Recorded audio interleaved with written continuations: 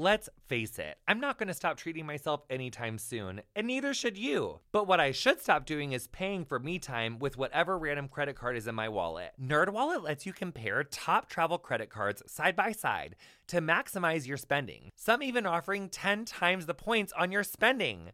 So what could future you do with better rewards?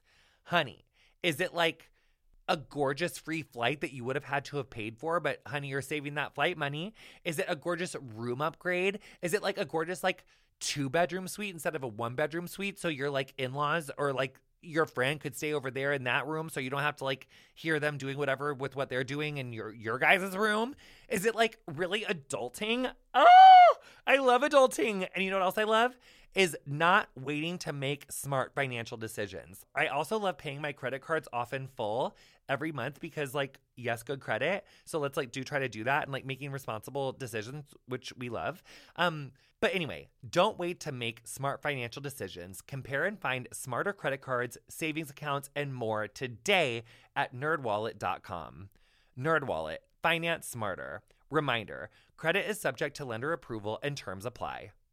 Hey, it's Jonathan Van Ness. Americans United for Separation of Church and State defends your freedom to live as yourself and believe as you choose, so long as you don't harm others. Core freedoms like abortion rights, marriage equality, public education, and even American democracy itself rest upon the wall of separation between church and state. Christian nationalists are attacking these freedoms, seeking to force us all to live by their narrow beliefs. Americans United is fighting back. Freedom without favor and equality without exception. Learn more about AU at au.org/curious. Darling, I was on a vacation recently and stayed at an Airbnb, and then I realized that while I was away, my empty house could be making money, honey. If you're someone like me that is busy and not home all the time, your home could be an Airbnb, and it's actually pretty simple to get started. Even if you don't have a whole house, you could start with just a spare room. Personally, I really enjoy staying at Airbnbs. I really do. I love a good Airbnb. Who is that? Come back, British you. And it really is a great way to like support local economy and support local people. So Airbnb is fabulous. And I know I was doing my British voice earlier, but we love Airbnb. So think about what you could do with some extra cash, whether you're looking to treat yourself to something nice, like a shopping spree or a spa day, or start a whole side hustle. Airbnb can help you be that person. Your home might be worth more than you think. Find out how much at airbnb.com/host.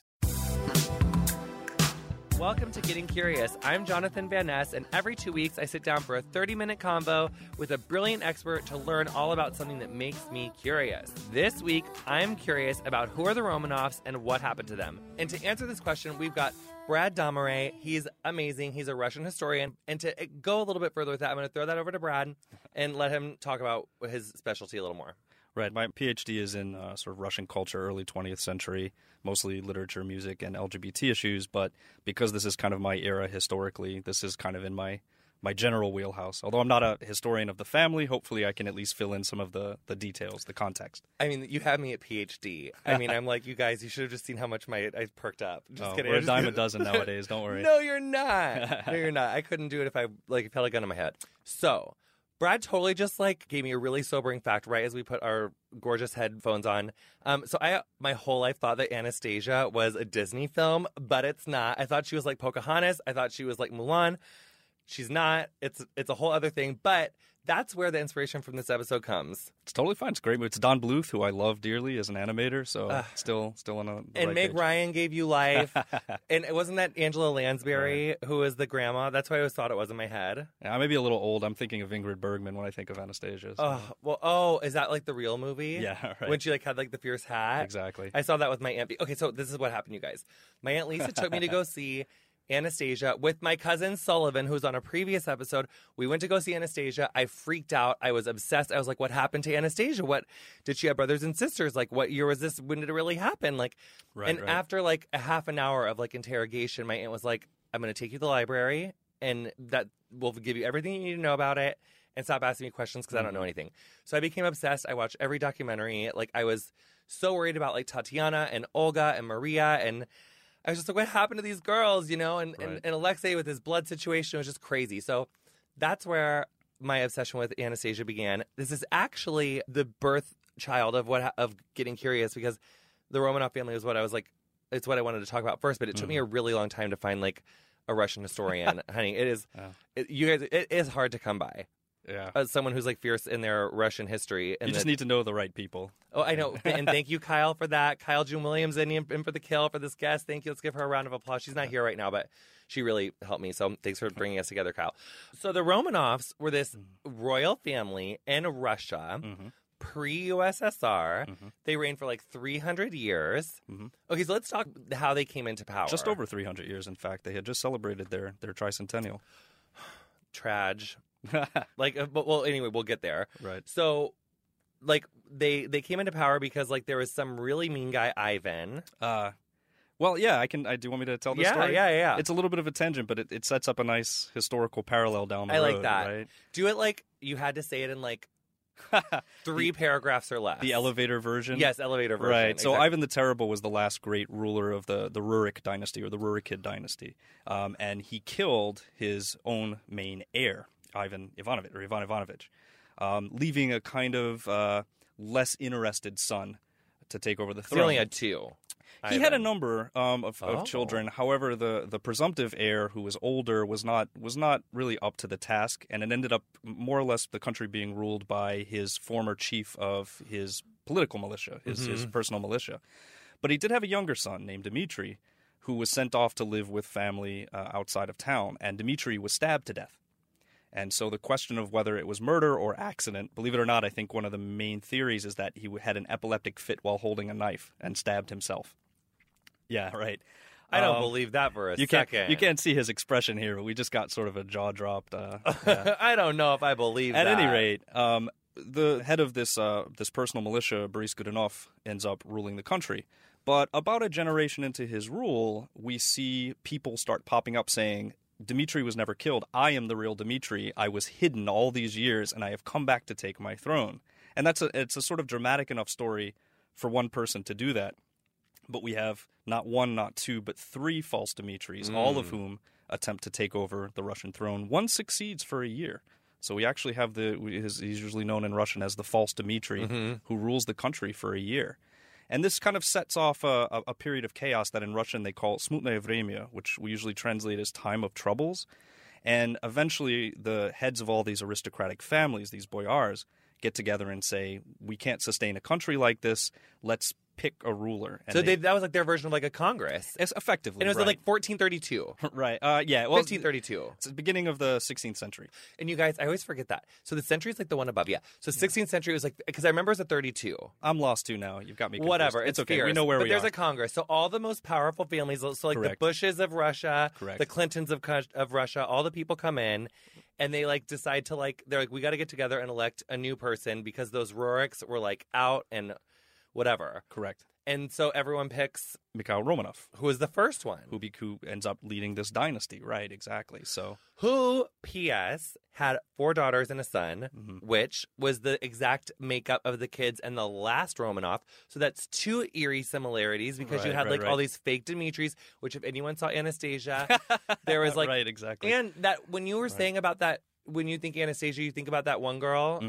Because that was a movie about, like, this lady who really came in and said, like, I'm the real Anastasia for real, in, like, 1920, right? Right, exactly. Like, so, like, 2 years later, and she was like, no, I was never killed. Like, I have this fierce finger wave, and I've actually been here this whole time, and I'm Anastasia. Which, actually, we know that she was full of it now, because that could, DNA-wise, did not match up, honey. Right. But good look on her for trying. She looked good doing it in that movie. She fooled a lot of people for a very long time. She did. Probably herself. I'm not sure that she knew the difference, to be honest. Oh, that's, like, a whole other podcast of, like on her, because like that's like parts. But anyway, so Mikhail gets elected, and then like he goes, 5 other people go, and so then we've got Nicholas II was Anastasia's dad, Correct. but his dad was Alexander III.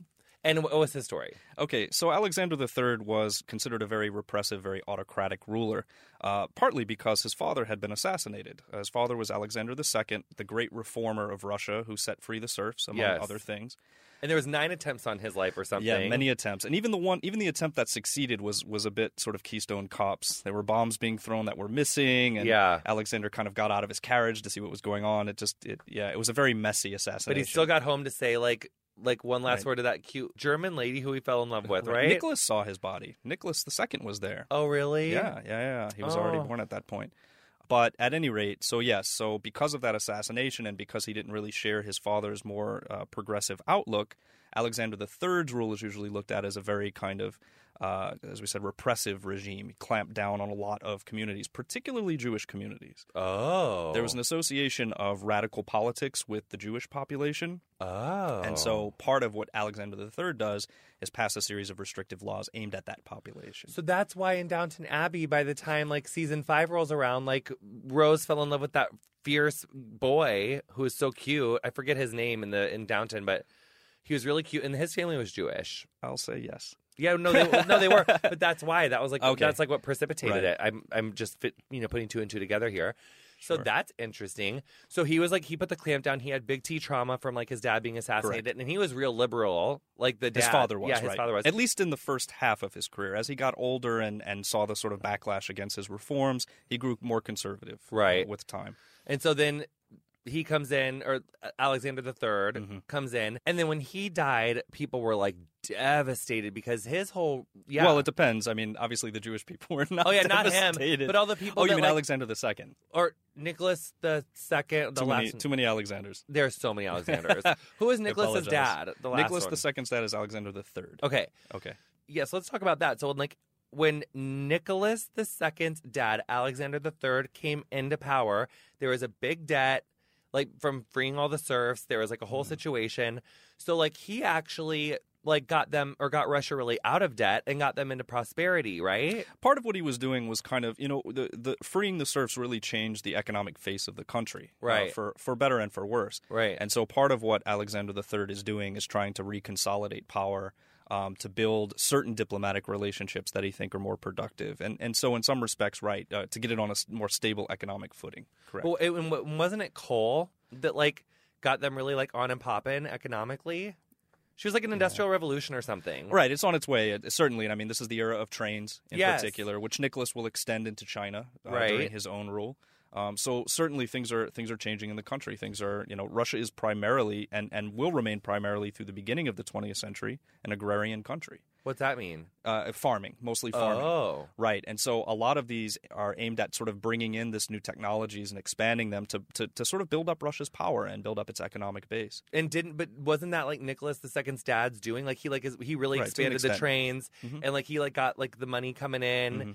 And because I'm pretty sure it was like oil or coal or something. I was watching this like documentary about that part but I never was like that fascinated with him as much as I was like Nicholas because it's very much unsolved mysteries. But I mean, I'm a humanities major, so Oh my god, I know. And I'm like, it's okay. I like have like a murder porn history problem. Like I'm like, I need to not. It's like weird. Whatever. So But so he really got them out of debt, and then when he died, there was like this big ass like Russian like train procession with his like baby body, and then Nicholas II, the last czar, comes into power in like what year? Oh, geez. Would have been, about 1899? Yeah, it was sort of the end of the 19th century. I don't remember the exact year. Like the very like weak spot. The very like because it's like right at the beginning of your like of yours. Right, I get exactly. it. Yeah. So he comes into power, and then he marries Alexandra. Very good. Right. And then tell me about all that. So tell me what he came into. Well, he came into a really odd situation because, among other things, his father really didn't trust him to run the country. I think Alexander III expected to live a lot longer, and so he didn't really prepare Nicholas at all. And Nicholas was somewhat coddled. He had refused a bunch of other attempts at marrying him off until he met Alexandra, who he liked quite a bit. She was from what is today Germany. And they were related. She was, by the way, a granddaughter of Queen Victoria. Oh, yeah. Right?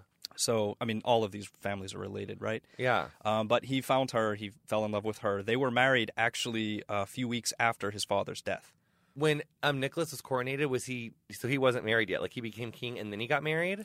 What the official order of events, I'm not entirely sure. I know that his father died in around like early November. They were married in late November. I'm not sure which came like the official coronation. But it was like in the same month. Right, it was in the same era. Because they just had to get it together. Right. Because like he was going to be king and like you can't really be single king, or you can. I mean, you can, right? But it looks better to like... Sure. But that was the thing too, because like Russia historically had been like, friends. I'm doing an air quote thing, you guys, like allies, if I'm going to use the big girl word for it. But they'd traditionally been allies with Germany. And part of what got them hopping and popping economically was they like kind of didn't facilitate that relationship as much as their relationship with France, which was Alexander III's doing.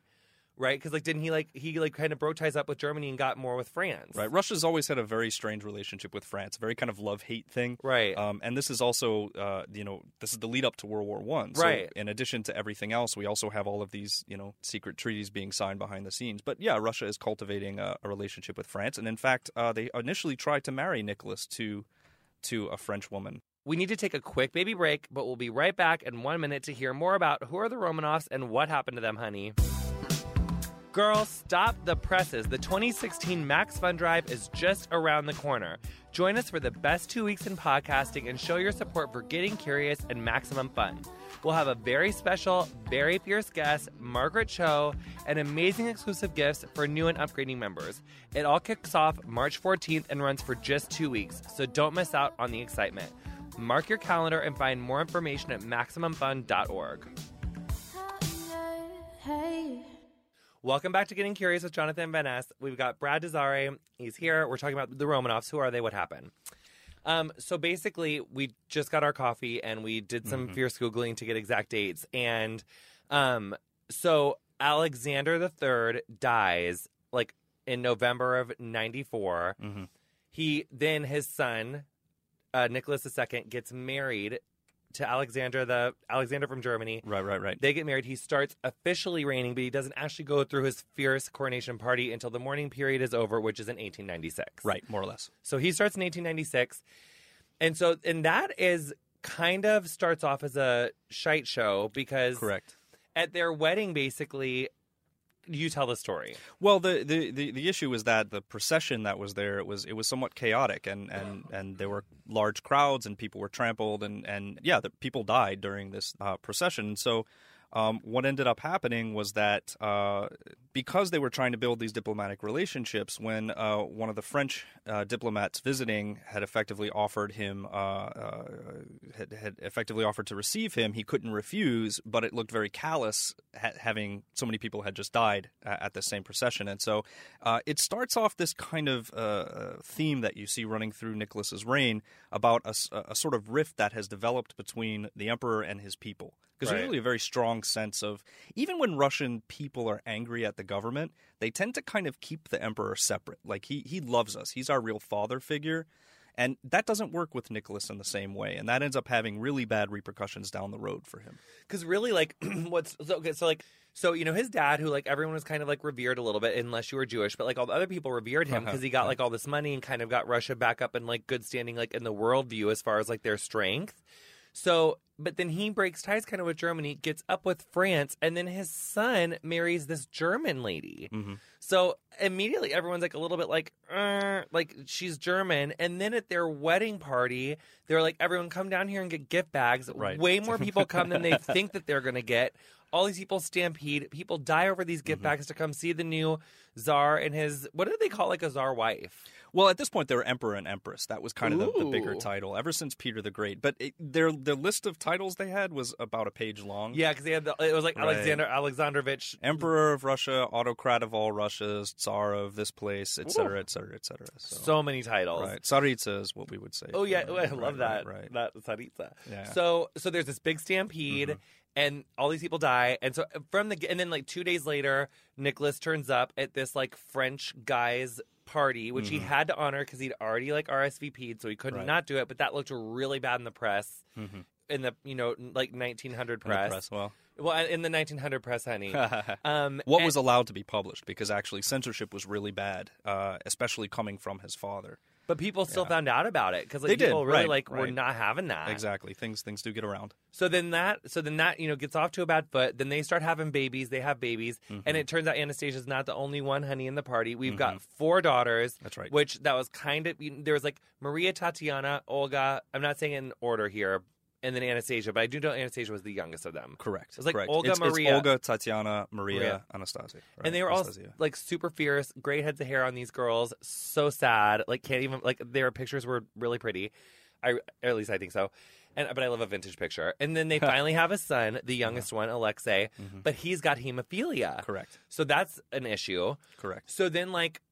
And it's not looking good, like, throughout Nicholas's reign because, like, there's, like, that Russo... Right. I would say that the real turning point, historians will differ on this, but I agree with those who say that the real turning point for Nicholas II is 1905, 1906, because this is when Russia loses the Russo-Japanese War. And it may not sound like a big deal, but consider that Russia hasn't won a big war in a while, and no European country has ever lost a major war to an Asian country. And so Russia kind of went into it thinking it would be easy, and instead was its navy was obliterated. Yeah. They spent a lot of money, too, right? Exactly. The country started going through a depression. People were going on strike. Military, iron workers, people were going on strike about this. And all of this culminates in a peaceful procession led by a man by the name of Georgy Gapon, who's a priest. And he's going to lead this kind of peaceful protest to the Winter Palace. And when the protest gets there, the military, not really knowing what to do, start firing on them. And that's the moment that a lot of people believe fully severs this relationship between Nicholas and his people, because they don't understand. He didn't give the order, mind you. He wasn't there. But the sense, how could our father, the emperor, allow this to happen to his people, sours, I think, that relationship greatly. And it launches into a full-on revolution. Russia has a revolution in 1905.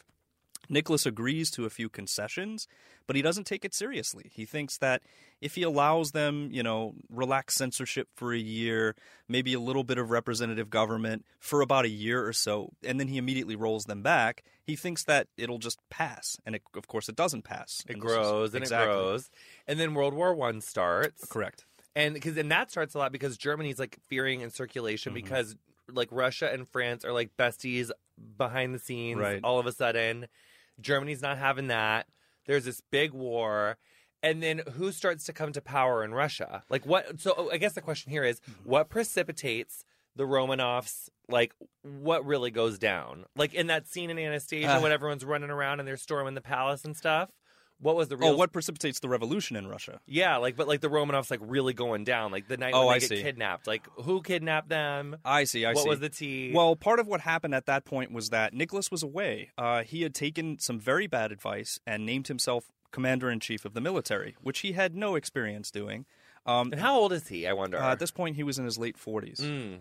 So never ran a military, and then at 47, he's like, I've never done it really super good, but I'll do it now. Well, the family was surrounded by all of these advisors, many of whom were mystics and charlatans. In a number of cases, they took bad advice from people they later realized were frauds. Right. So, but this isn't just them, by the way. The whole era in Russia is obsessed with frauds, obsessed with mystics and magic and So, he takes this advice and names himself commander in chief. Meanwhile, Alexandra, the German lady, is running Russia while he's gone. Like she's kind of like first ladied herself, but she's making decisions like on the home front, being advised by Rasputin, who's another one of these crazy mystics, And there's all this tension. We don't have to go deep into the politics here, but there's all this tension because there is a kind of elected body that has no power. That's the Duma, and then there's also a kind of executive government that the emperor has appointed to help run things, and then she is helping to make some of these appointments, and Rasputin is advising her on some of these appointments as well. So the chain of command here is really fuzzy, and very little of it involves people that anyone has much confidence in. And one of them is like a German, like of German descent, who is like literally their enemy. So like that has got the Russian people like really not having Alexandra. Meanwhile, Nicholas is outrunning the war. Who, by the way, takes extra flack because the hemophilia gene comes through her. Oh, so people were irritated that Alexei was kind of like a fuzzy emperor because he has this like, potentially like pretty easy to die disease, like a bruise could kill him. And during the war, there are all these rumors that Alexandra is really a German spy. Oh, right. Right. And this gets sort of passed around, even sort of hinted at on the floor of the legislative body. Oh, so people are like, so tensions are high there. Exactly. Then Nicholas is like outrunning the war somewhere, like Correct. where in Siberia or something? Oh, no. If he was on the other eastern, way. Right, the Western Front. Oh, he's on the Western for Front. him, the Western Front, then Right. the Eastern Front, right. Yeah. So like by like maybe Poland or something. Right. So he's over there, and then what happens to like when do they take Alexandra and the 4 girls and Alexei hostage? Right. Well, so what happens is that there's a kind of there's this precipitation of events that no one is really controlling. There are strikes. There's famine in the country at this point. The military is decimated. There's almost no army left to speak of, which has left very few military in the city. And when protests have arisen, Nicholas actually gives them the order to shoot on protesters, just to try to maintain some kind of semblance of order, which of course makes things even more unpopular. So when these protests begin, I want to say a few months before. Oh, no, they begin actually in February of that year. It's largely led by women. It's largely led by proto-union workers. And one by one, these pieces just start falling effectively. And so Nicholas actually gets advice. He's not even in the country. He gets advice that it'd be best if he abdicated the throne at that point. So he abdicates it, and then no one wants it. It ends up going to a cousin very briefly, but no one actually wants to run Russia at this point. For obvious reasons. The country is clearly sort of teetering on the edge of collapse. And so the royal family is taken in by the provisional government, the Kerensky government, who decide to move them out to a safer place, out in sort of the Western Siberia. There was a palace there, right? Right, exactly. But then they buzz their heads. Like, they all got their heads buzzed. I saw that picture. It was, like, really, like, I was really affected. Whatever. Yeah, they all, like, got their heads buzzed. I don't know, maybe they had lice. I don't know. No, yeah, there was something like that. Like, they Yes, all, I like, don't had know, a thing, right. and they had to, like, buzz their heads. And there's all these pictures of them in these, like, really, like, dreary outfits with all buzzed heads. So then they're out in this place, and it was one of their palaces. Correct. But then they get taken out of there. Well, because the Kerensky government only lasts for a short time. That provisional government is only there for a few months. They make a fairly disastrous decision to continue World War I. And in hindsight, it seems so stupid because it was the most unpopular of Nicholas's policies. But what they were thinking was that they needed to maintain these diplomatic and economic ties with all of the countries they were allies with. Which was France. Exactly. France and England, they needed this kind of support. So they continued fighting World War I.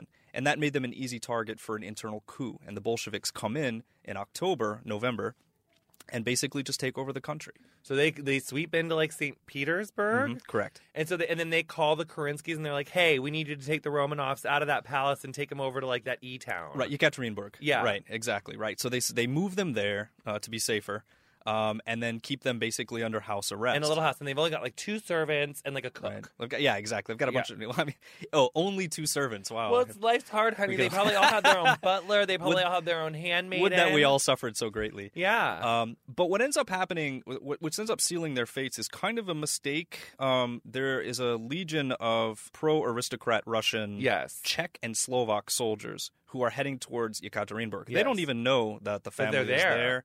Right, but the Bolsheviks panic because they think it's a special unit designed to save them. And if they can save them, they can rally them as a figurehead. Yeah.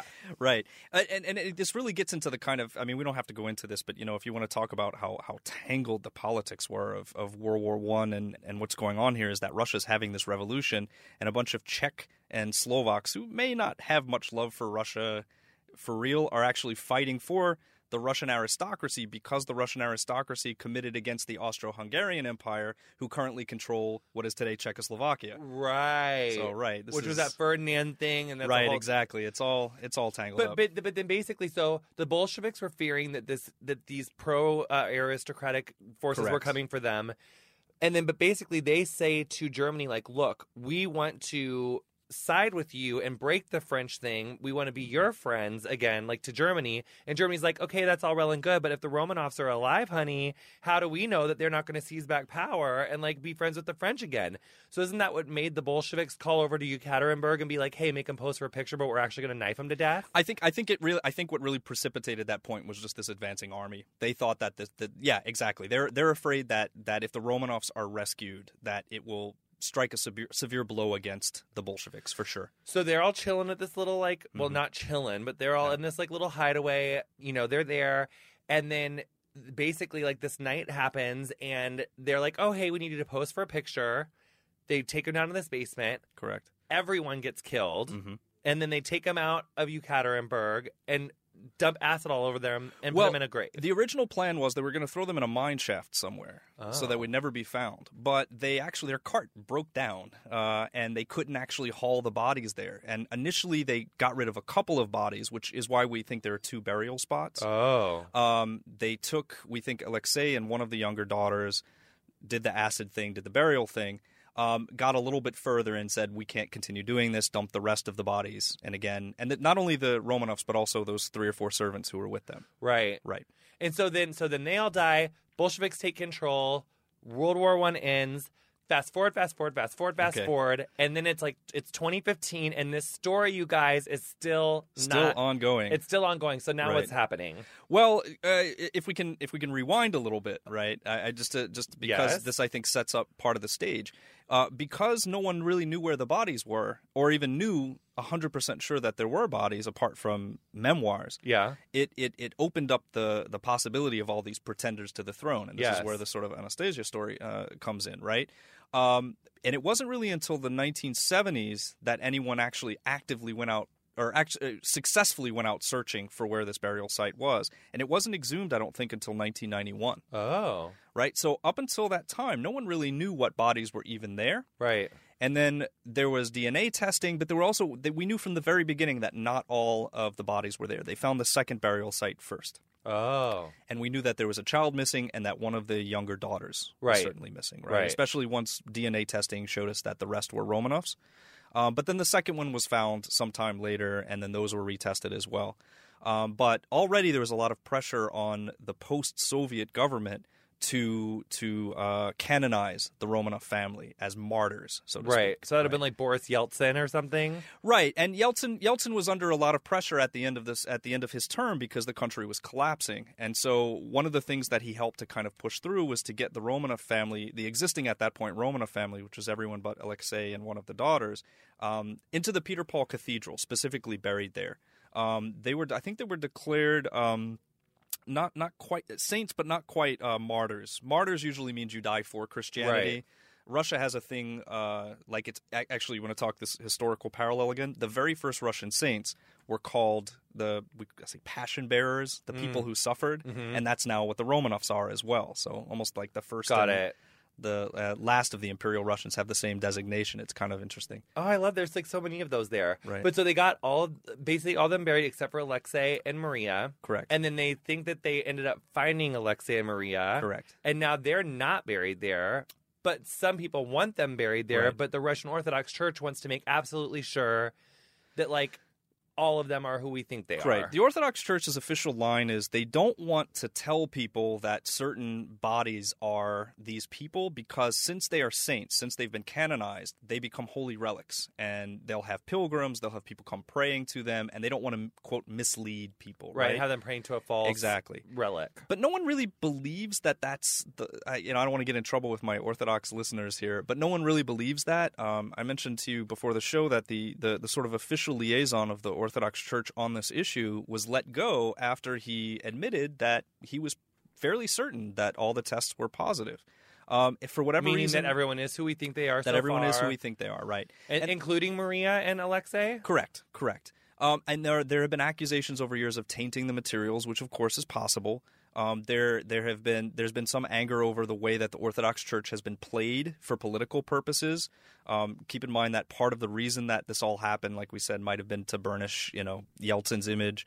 And even Nicholas II himself had effectively used his political power to force the Orthodox Church to do things they didn't want to do. Right. When he was still, back in. Right. There was a promise given them by one of their mystic advisors that if he named this guy Seraphim Sarovsky, if he named him a saint, then he would have a male son. Actually, and that was the bargain that they made. They effectively forced the church to do that. So it soured that alliance a little. Yeah, I think the Orthodox Church is not willing to be that political football, so to speak. But at the same time, their reluctance on this has kind of gone past any reasonable skepticism. So people aren't quite sure what it is they're waiting for, and it might have to do with which sort of subset of their adherents they're less willing to anger. So basically, at this point, they just want to kind of stall and figure out exactly where their ducks are. And figure out but it's so interesting. So word on the street is that we basically think that this is who they are. I would say that we are as sure as we can be about something like this. So There's no doubt, right? We don't think that there's like actually like four, you know, like or like a whole bunch of descendants of the actual Romanovs running around because they all escaped or something. Right. Like At least they direct aren't in Jersey. descendants. Right. Yeah. But then you did see like some of like their extended family in Downton Abbey. Actually, Right. there is some Russian aristocrats who pop up here and there. So there were some like extended members of the family who were exiled and escaped before. Sure. But yeah, so it's like in this movie that isn't Disney, as I find out, essentially, it's, you know, it wasn't this. I mean, they were. It's really not an animated movie type deal. These people were totally killed. That's right. Super like sad, but you know what their dad. It was just a whole story that we just don't know that much about, like here, Right. which And- is why and- I wanted to talk about it. And what doesn't help, too, I think, is that most of what we get are firsthand accounts, memoirs. And memoirs tend to be unreliable. And so Right. trying to figure out exactly what happened, you know, there are different versions of how they were killed and exactly when they were killed. And you have to kind of judge based on, well, how much do I trust this writer at this moment? And it's led to this whole cottage industry. I mean, there are more Romanov books, I think, than almost anything else in Russian history. People are fascinated by it, understandably. And I am too. Yeah, 'Cause no, it's it's like a how you great play book. telephone from like 1919, and Right. it's like you just don't really know. Do you have anything that people like, need to like read about or like look you up on to follow your like Russian? Oh, things no, and- I'm fairly anonymous, thank God. Oh, I love that. That's fierce. I love that. So a little side point, just if I can Tell make me. before we go. Yes. A lot of people also don't realize Nicholas II is the first Russian ruler to appear on film. And this actually also changes his relationship to the people, because you could go and see your sort of short films and news serials, and you could actually see what Nicholas looked like moving around in a way that previous generations of Russians never could. You know, so our entire understanding of how people related to the leadership in that era is very, very difficult for us to look back onto, but it's complicated, and it's a really this Did is why people this not era... like him on film? Was he like? Did he seem like a not nice guy on film or something? No, nothing like that. I think it's just the magic of seeing it. You know, to see film, someone who's never, you know, film is new. It's still a new thing, and now your emperor is there on screen, getting on his horse in front of you. You know. Well, Brad, that is our 30 minutes, but I am like so obsessed with you. No problem. You're coming back. There's Okay. so many more Russian things that we have to talk about. I'm so I glad that can- you were able to come in today to shed light on this Romanov story thank for you, me. thank you. I'm like, thank you so much for coming in. Anytime. And thank you guys so much for listening and Getting Curious. We'll see you later. Thanks. You've been listening to Getting Curious with me, Jonathan Van Ness, and my guest this week, Brad Damaré. If you want to follow me on Twitter, I'm at The Gay of Thrones. On Instagram, I'm at Gay of Thrones. Also, look for our Getting Curious group on Facebook. Become a member and tell us what you're curious about. Our theme music is Freak by Quinn. Girl, thank you so much for letting us use it. I love the way it sounds. If you enjoyed our show, please tell us about it. Comment on it, tweet it, share it, Facebook it. Let your friends know. Thank you so much for tuning in. Leave us a gorgeous 5-star review. Thank you so much to Phantom Door Studio and Ben DePalm for starting those off for us. Getting Curious is produced by Christian Duenas and Colin Anderson for MaximumFun.org. MaximumFun.org. Comedy and culture. Artist owned. Listener supported.